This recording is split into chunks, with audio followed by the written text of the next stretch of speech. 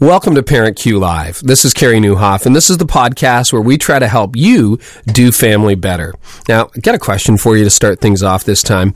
Do you remember the first lie you told? I can't say I remember exactly what it was, but I can tell you I had more than a few moments where I was simply afraid to tell the truth. Now, my guess is you haven't had to teach your kids how to tell a lie. It's just automatic, isn't it? You just don't have to teach your kids, okay, this is how you lie.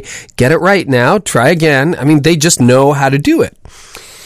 But here's the challenge with that. If you want a really authentic relationship with your kids, you're going to need to teach your kids how to tell the truth. In fact, that's one of your jobs as a parent at every stage, from toddlers right through to teenagers, maybe even into adult years.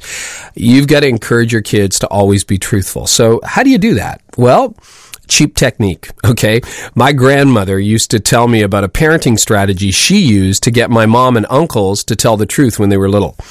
If she suspected one of her children was lying, here's what she did. She'd line them all up against the wall, tell them she was going to inspect their foreheads. Yeah, that's right. She's like, I'm going to look at your foreheads.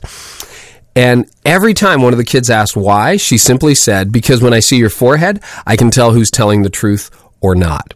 And then inevitably, here's the cool part, as she went down the line, the child who was lying would cover their forehead so my grandma couldn't see. And then my grandma, she would proceed to tell them, so it was you. Now I know. Brilliant, isn't it? I mean, I think she was a genius.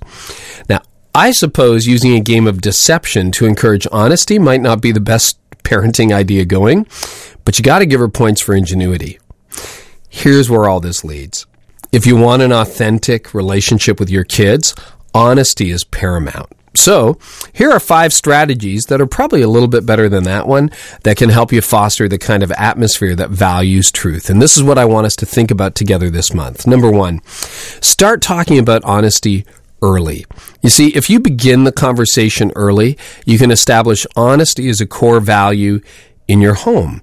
You can even reward a toddler's behavior every time they tell you that they did something wrong. Well, that wasn't right, and you'll have something to do about it, but I'm so glad you told me the truth. Thank you. That's important. If you establish that kind of dialogue early on, your kids are just going to be far more comfortable with telling the truth. So that's the first thing. Start talking about honesty early.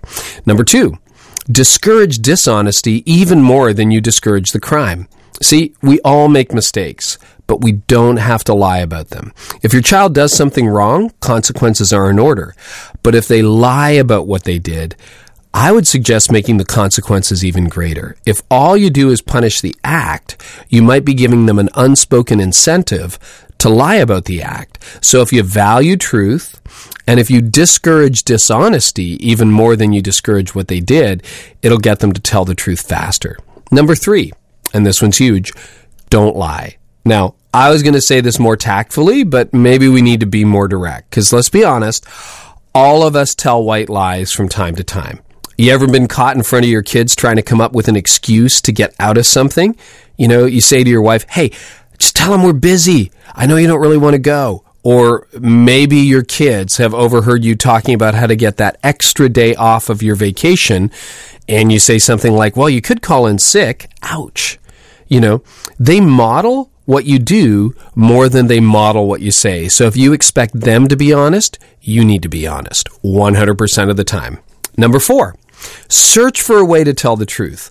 While this might not work well with a 2-year-old, as your kids get older, explain the dilemma you find yourself in when you're tempted to tell a white lie. For example, you might say, I really want to tell her I like the broccoli salad, but the truth is I didn't. So I found the things I did like, and I told her about that, such as, I so appreciate all the time and effort you put into making the meal. Thank you. You see, that way you didn't have to lie, but you could actually affirm something that was true. You really, really did appreciate making the meal, and the truth is, for me, I don't think I'm ever going to like a broccoli salad. So this teaches your kids to search for a way to tell the truth when we all have trouble finding it. And it teaches them to value honesty in every situation. So number 4 is search for a way to tell the truth. And then finally, talk about your struggles. Just talk about it honestly. This is great as your kids get older. See, when you tell them the truth about how hard it is for you to tell the truth sometimes, and how easy it is to be tempted to lie, to not hurt somebody's feelings, you let them know that, hey, this is a struggle we all face. And if you're facing it, you're not alone and you're in great company. When you let them know it's still a struggle for you, it validates the struggle they feel within themselves. It's also another way to establish the value of honesty as a core value, not just in your home, but in your life. So just a quick recap, 5 things you can do to really encourage honesty in your kids as you fight for an authentic relationship with them. Number 1, start early. Start the dialogue when they're very, very young. Number 2, discourage dishonesty even more than you discourage the crime.